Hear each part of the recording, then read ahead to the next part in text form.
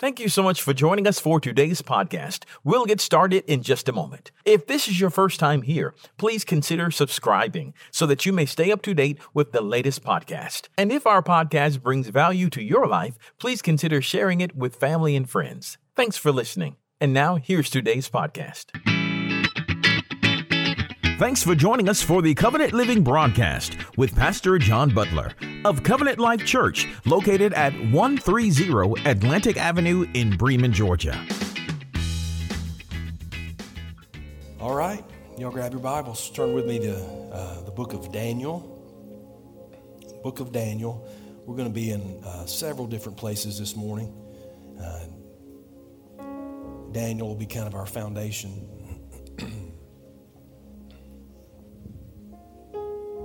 So we're going to pray.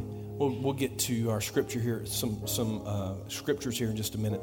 But I just want to pray over the word as we get started today. Father, I thank you for this place. I thank you for these people. I thank you for our time of worship. Thank you for your presence. And Lord, I thank you for your word. I pray, God, that you anoint our time together. That I would surrender my mouth to you, my mind to you, and that, Lord, every person who hears today would receive, and they would also surrender their hearts and their minds and their ears to you for your honor and for your glory. In Jesus' name, amen. Amen. Well, we've been in a series called Patriarchs, Prophets, and Priests, where we've looked at the lives of the people from the Old Testament and found some of the lessons that their lives can teach us. Now, today, this is the second part of a message we started last week on Daniel.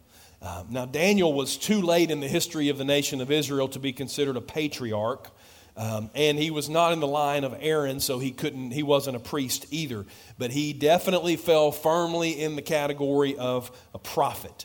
Now, there are 12 chapters in the book of Daniel. The first 6 are more biographical and historical, as it just recounts the events of Daniel's life in the halls of power of the Babylonian, the Median, and the Persian Empire.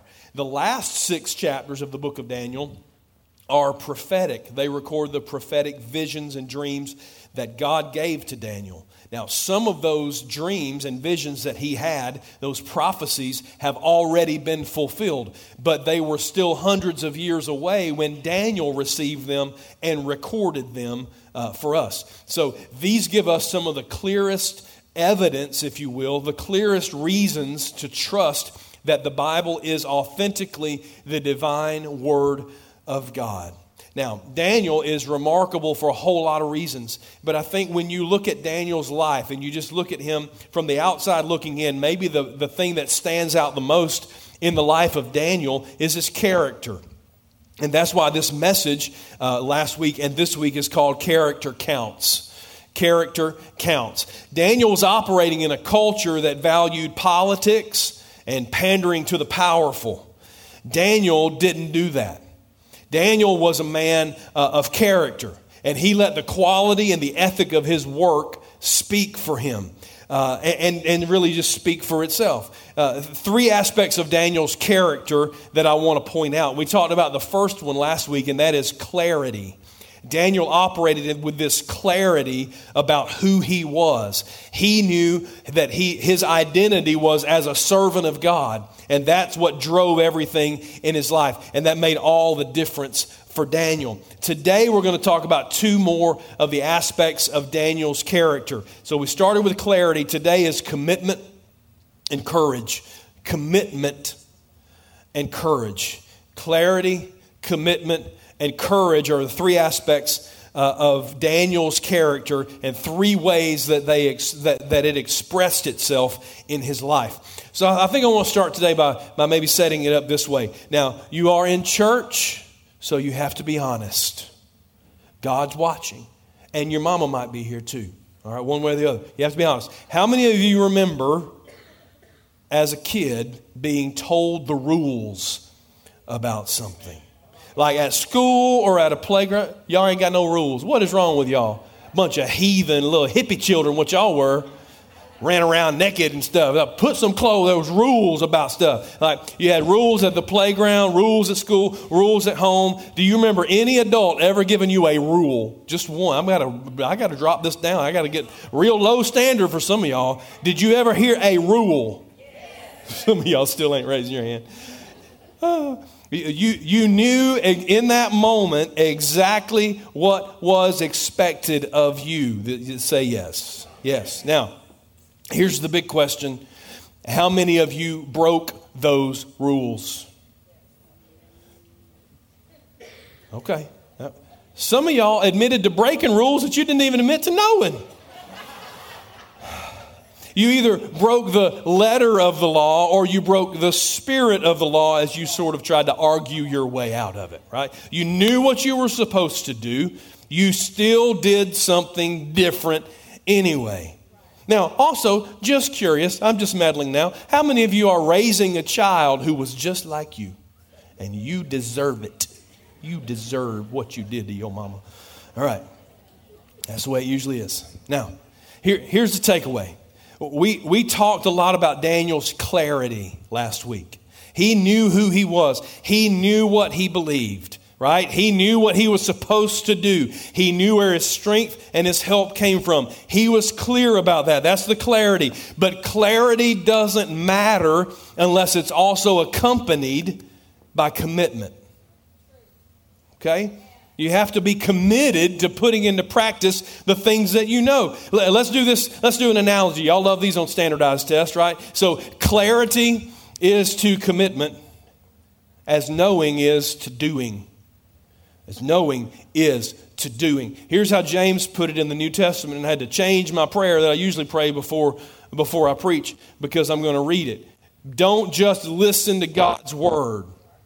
You must do what it says.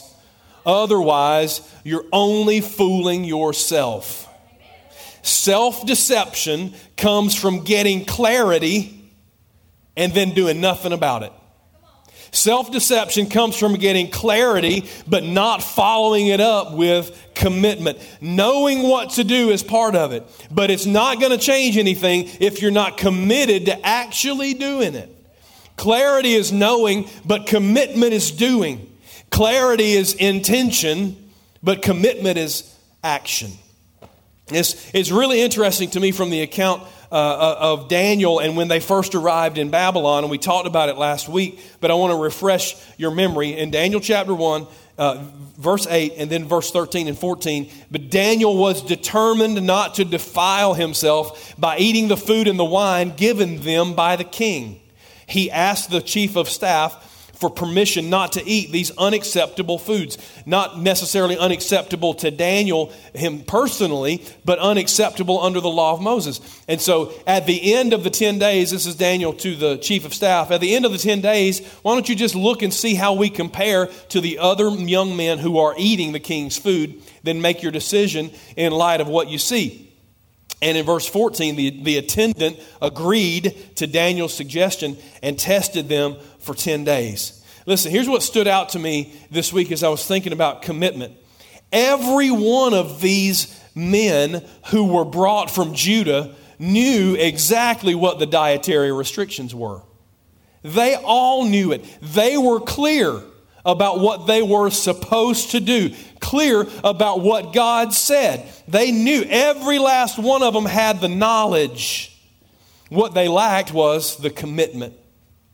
The difference between Daniel and his three friends and the rest of the exiles from Judah is that those four guys were committed to living out their identity in this foreign land. You have to be as committed to doing as you are to knowing. Do you know who Jesus got the most frustrated at when he was on the earth? Who just got under Jesus' skin every time they showed up? The Pharisees, the religious people, right? So why is that? Well, let me show you. In Matthew 23, this is what Jesus said. He said this to to the crowds and his disciples. The teachers of religious law and the Pharisees are official interpreters of the law of Moses. So practice and obey whatever they tell you. So let me just pause there. They had the knowledge and they were teaching people about what the law of Moses was. But let's look at what Jesus said. But don't follow their example. They don't practice what they preach. They crush people with unbearable religious demands and never lift a finger to ease the burden. Everything they do is for show. On their arms, they wear extra wide prayer boxes with scripture verses inside, and the verses are inside the boxes, and they wear robes with extra long tassels. And they love to sit at the head table at the banquets and in the seats of honor in the synagogues. They love to receive respectful greetings as they walk in the marketplaces and to be called rabbi. Now look at verse 13. Jesus kind of sums it up. What sorrow awaits you teachers of religious law and you Pharisees, hypocrites, for you shut the door of the kingdom of heaven in people's faces.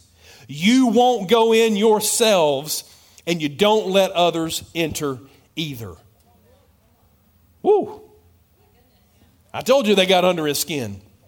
Jesus got angry with them because they knew exactly what God said, but they had zero commitment to carry it out.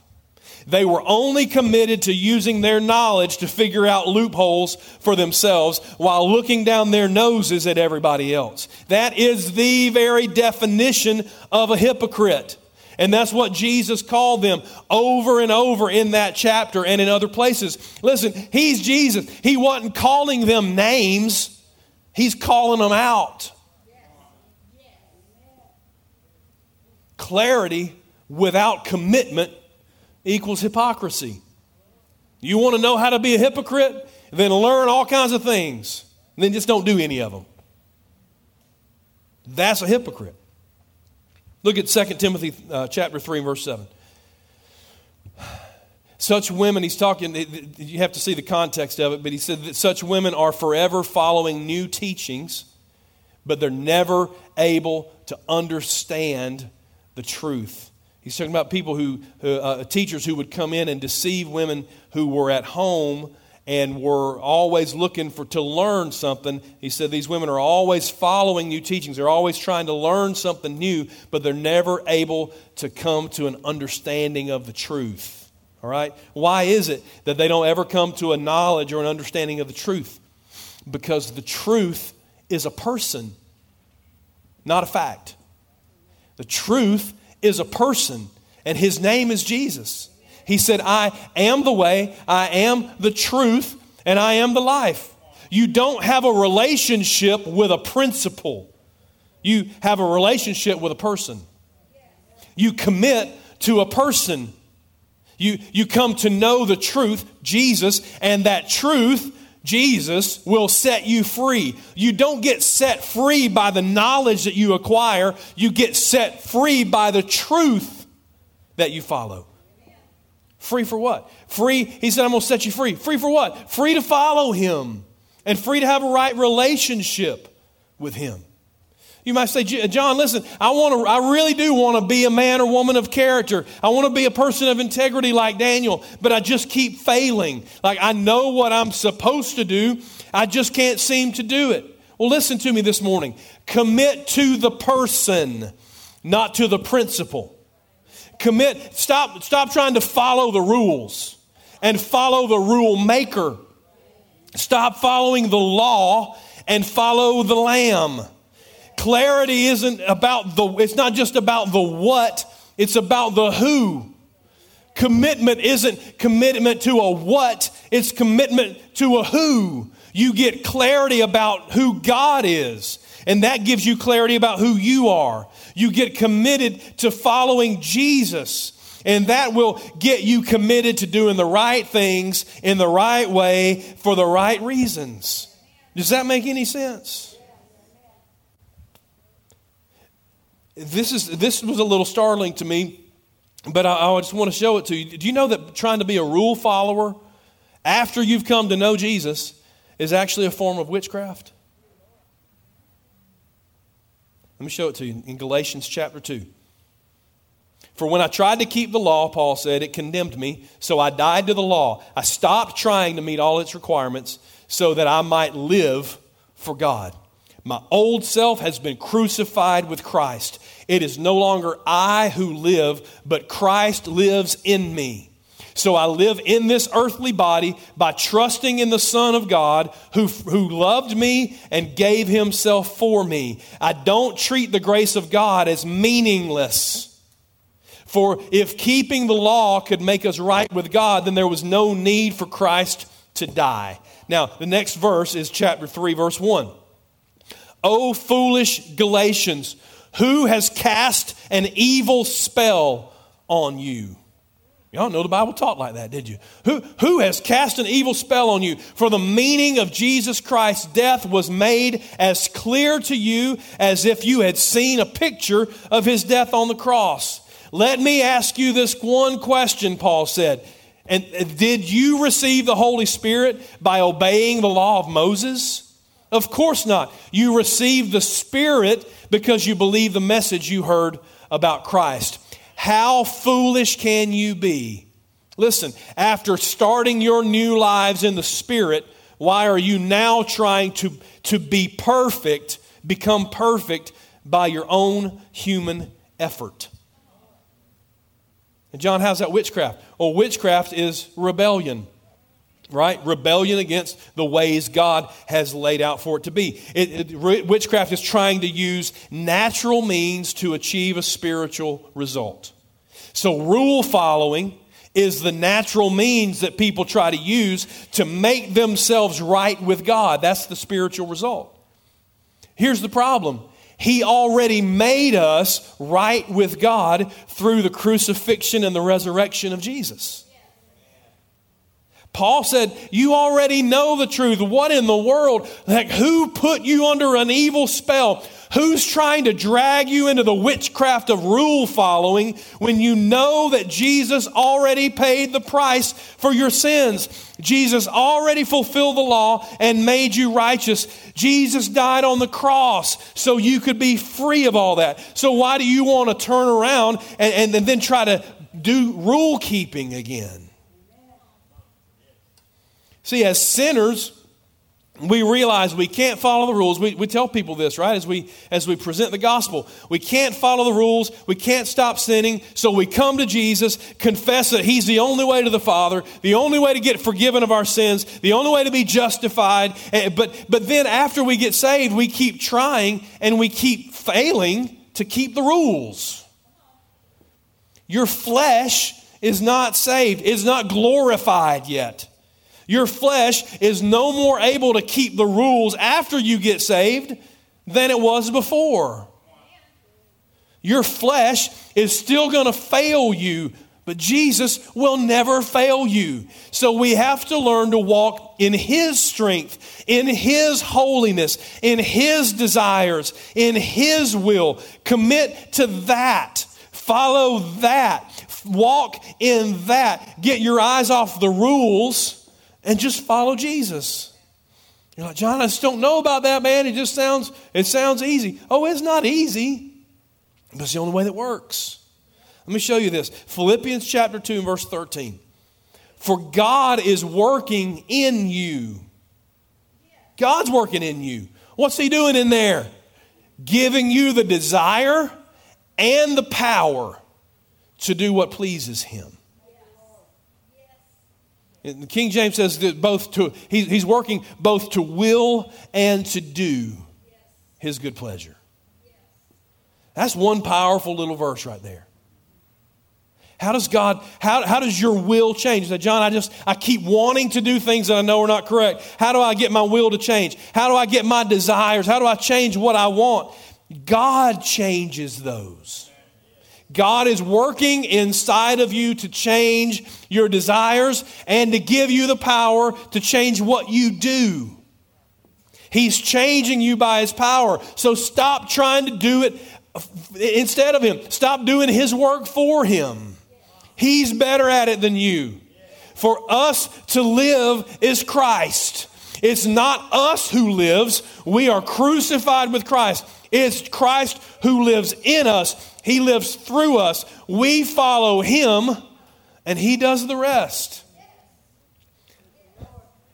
I know that you rule followers and religious people are having a panic attack. I get this. I am a recovering, reforming religious person, rule follower, and control freak. Here's the dirty little secret of rule followers. I'm going to get excommunicated from the rule following club for admitting this in public. But here it is. We can't keep the rules either. See, we're Pharisees. We're really good at telling other people what to do and then picking out their flaws. But deep down, we know good and well we're not meeting the standard either. So what does a self-respecting rule follower do with that knowledge? One of two extremes. Either we give up trying and just become full-blown hypocrites, and y'all all know them, or we fall into self-loathing and shame.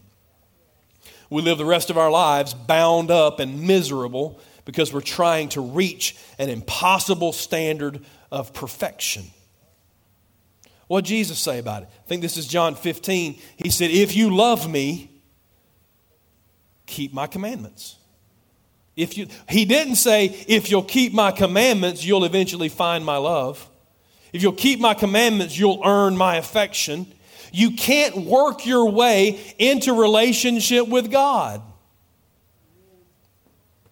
So just like Daniel, we get clarity about who God is and who we are, and then we get committed not just to following the rules, but to following Him. Now, let me talk you down off the other ledge. You're like, okay, cool, John, so you're saying the rules don't matter. We can just do whatever we want to. No. That's not what it says. Jesus didn't say, if you love me, the commandments don't matter. He said, if you love me, you will keep my commandments. You keep them because you love Him. You're in a committed relationship with Him. You commit to following Jesus. See, your actions always change when you get in a relationship. Right? Y'all knew the how do I say this? You knew that guy in high school, right?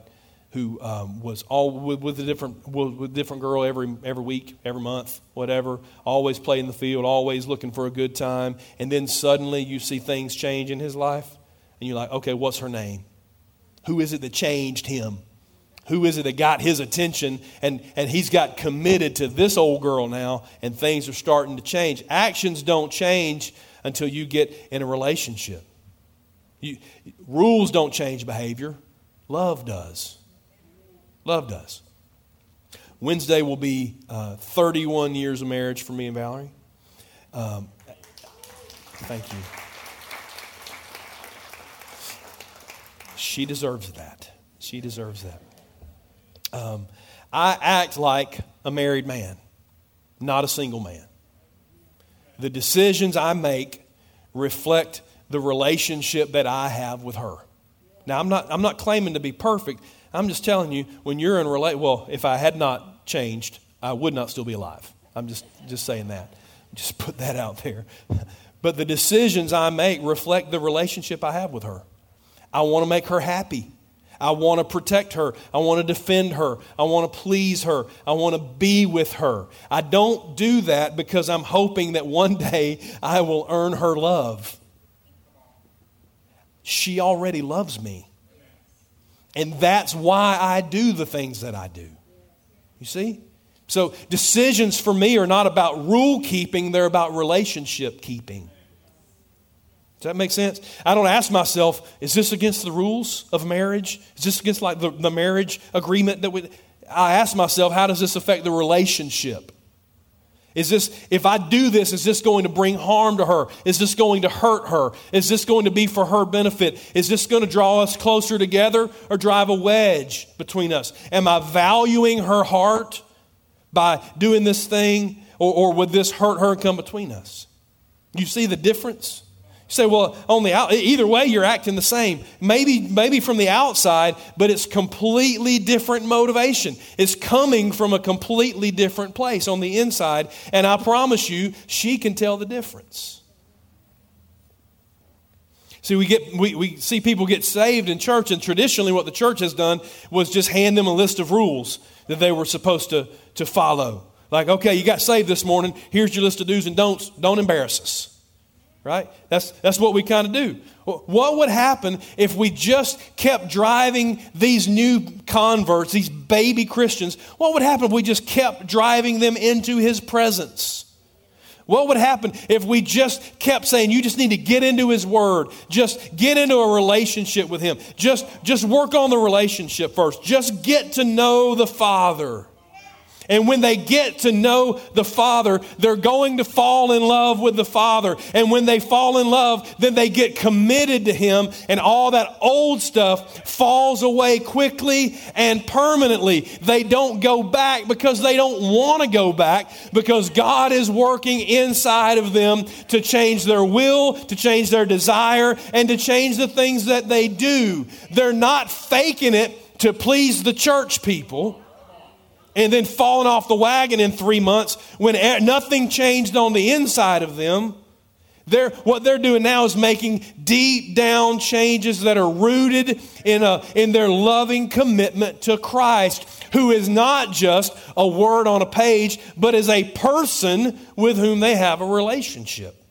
They know Him. And in the end, that's what matters.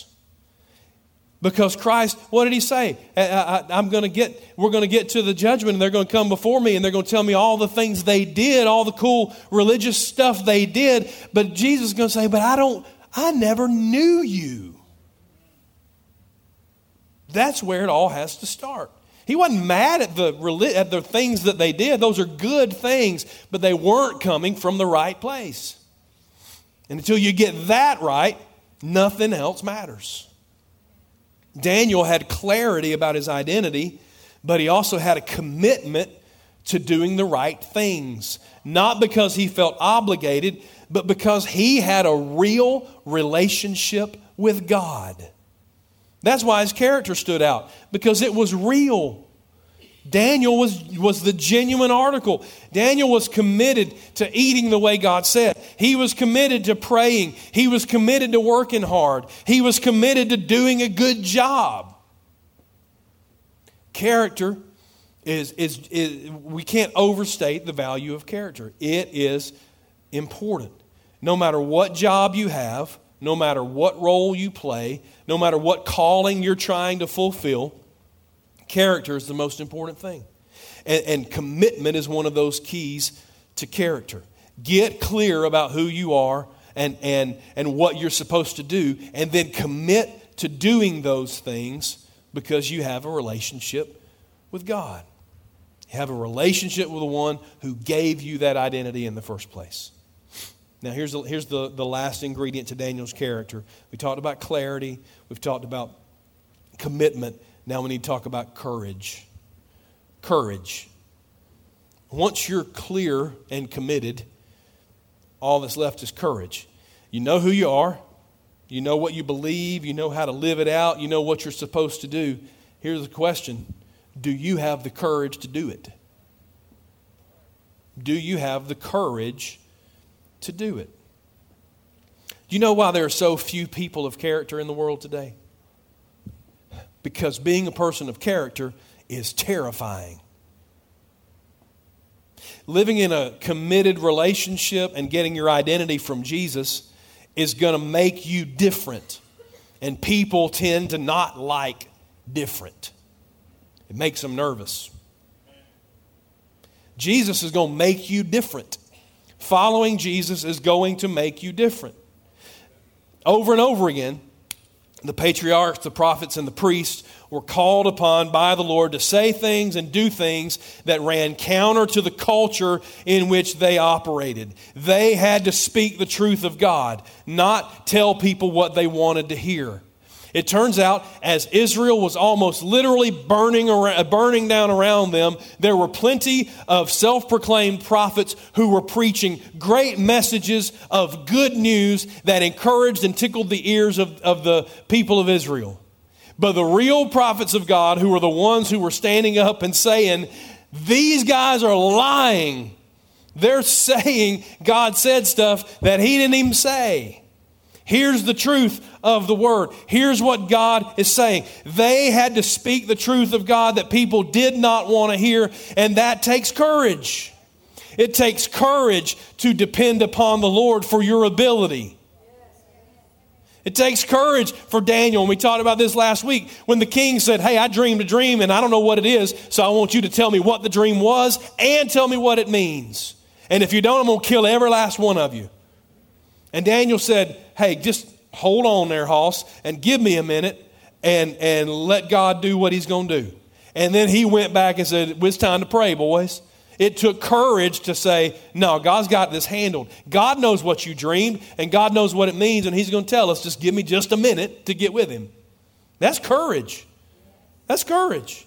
In Daniel chapter 3, when Daniel's three friends, Shadrach, Meshach, and Abednego, were faced with a choice of bowing down and worshiping the statue or being thrown into the furnace, it took courage for them to look into the face of the king and give him an answer he did not want to hear. That takes courage. In chapter 4, Daniel had to tell the king he was going to lose that the king was going to basically lose his mind for 7 years and live like an animal because he was so arrogant and so dismissive of God's providence and sovereignty.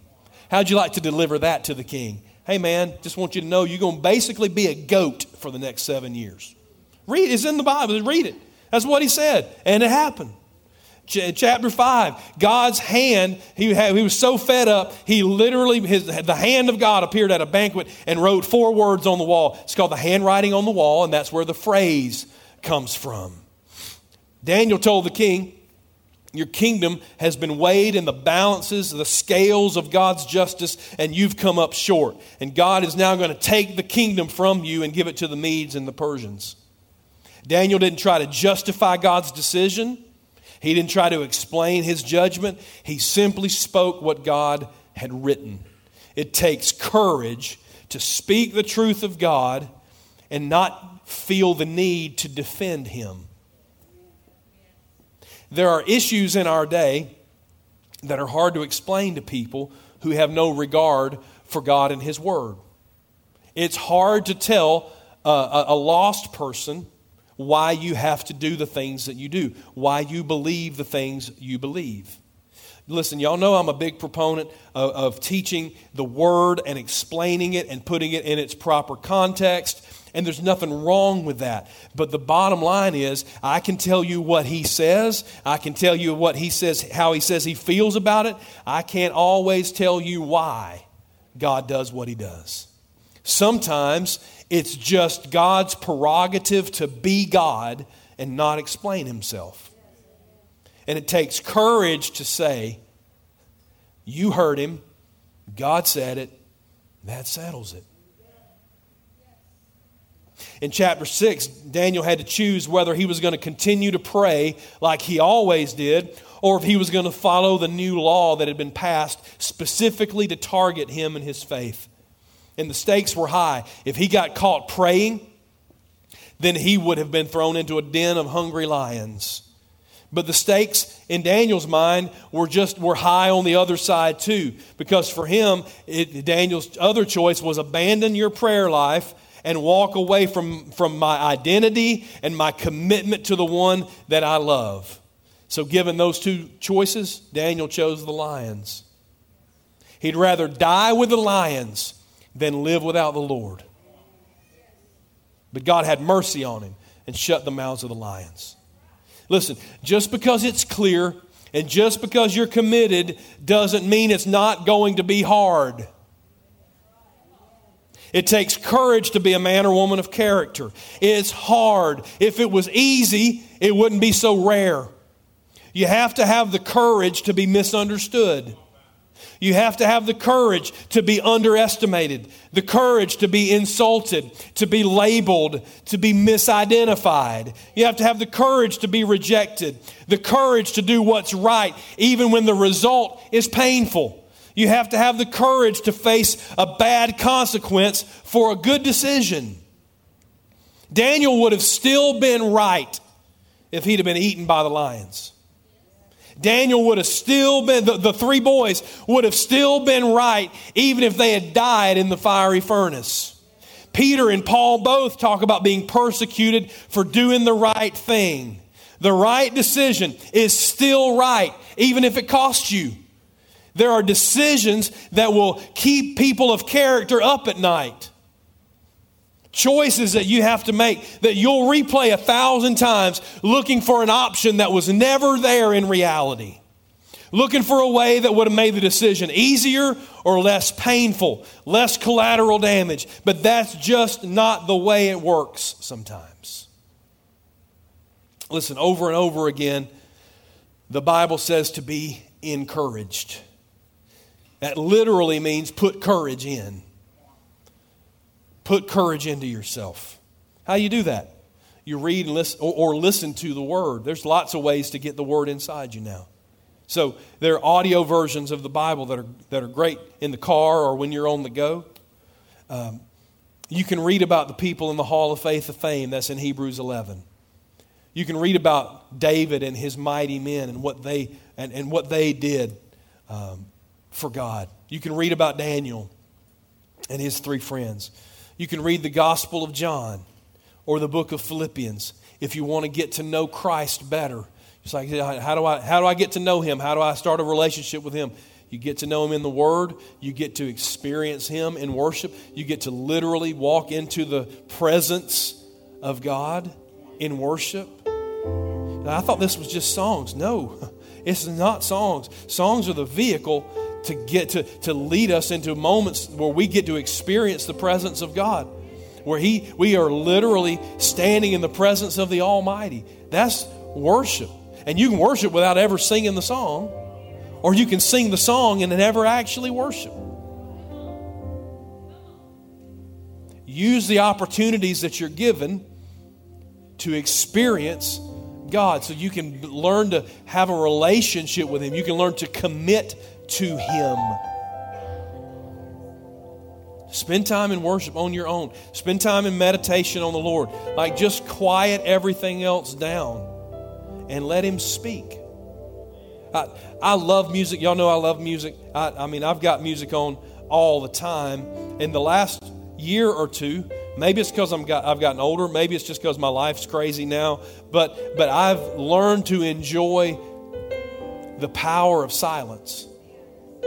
I've learned to enjoy the moments where I turn everything off. And I roll the windows down in my truck and let it blow through just let it blow.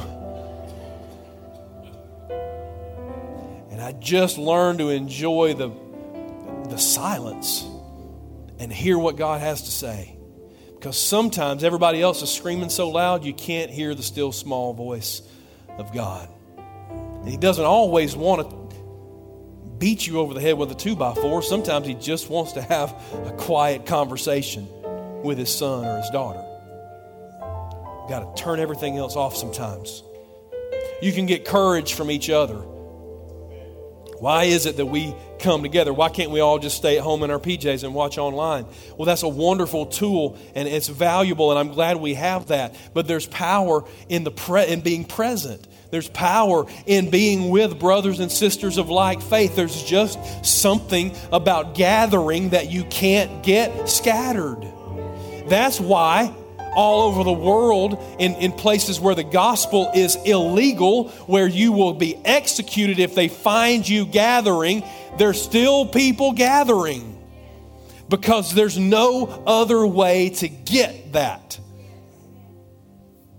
So we encourage each other. So be around people intentionally who deposit courage into you. When you walk away, you feel stronger. You feel braver.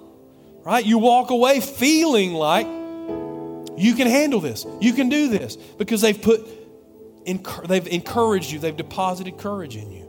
Iron sharpens iron. You need people in your life who tell you the truth in love. Character still counts, y'all. Despite the culture that we're in where we value other things, we're just as much Babylon as they were in Daniel's day. Character still counts. It takes clarity. It takes commitment. And it sure takes courage to be a person of character. But all of that comes through a relationship with Jesus. He gives you the power to do everything He calls you to do through His Holy Spirit. So surrender yourself, commit yourself to Jesus today. Surrender yourself to the Holy Spirit and watch your life change when you do that. I'm going to ask you to stand with me today.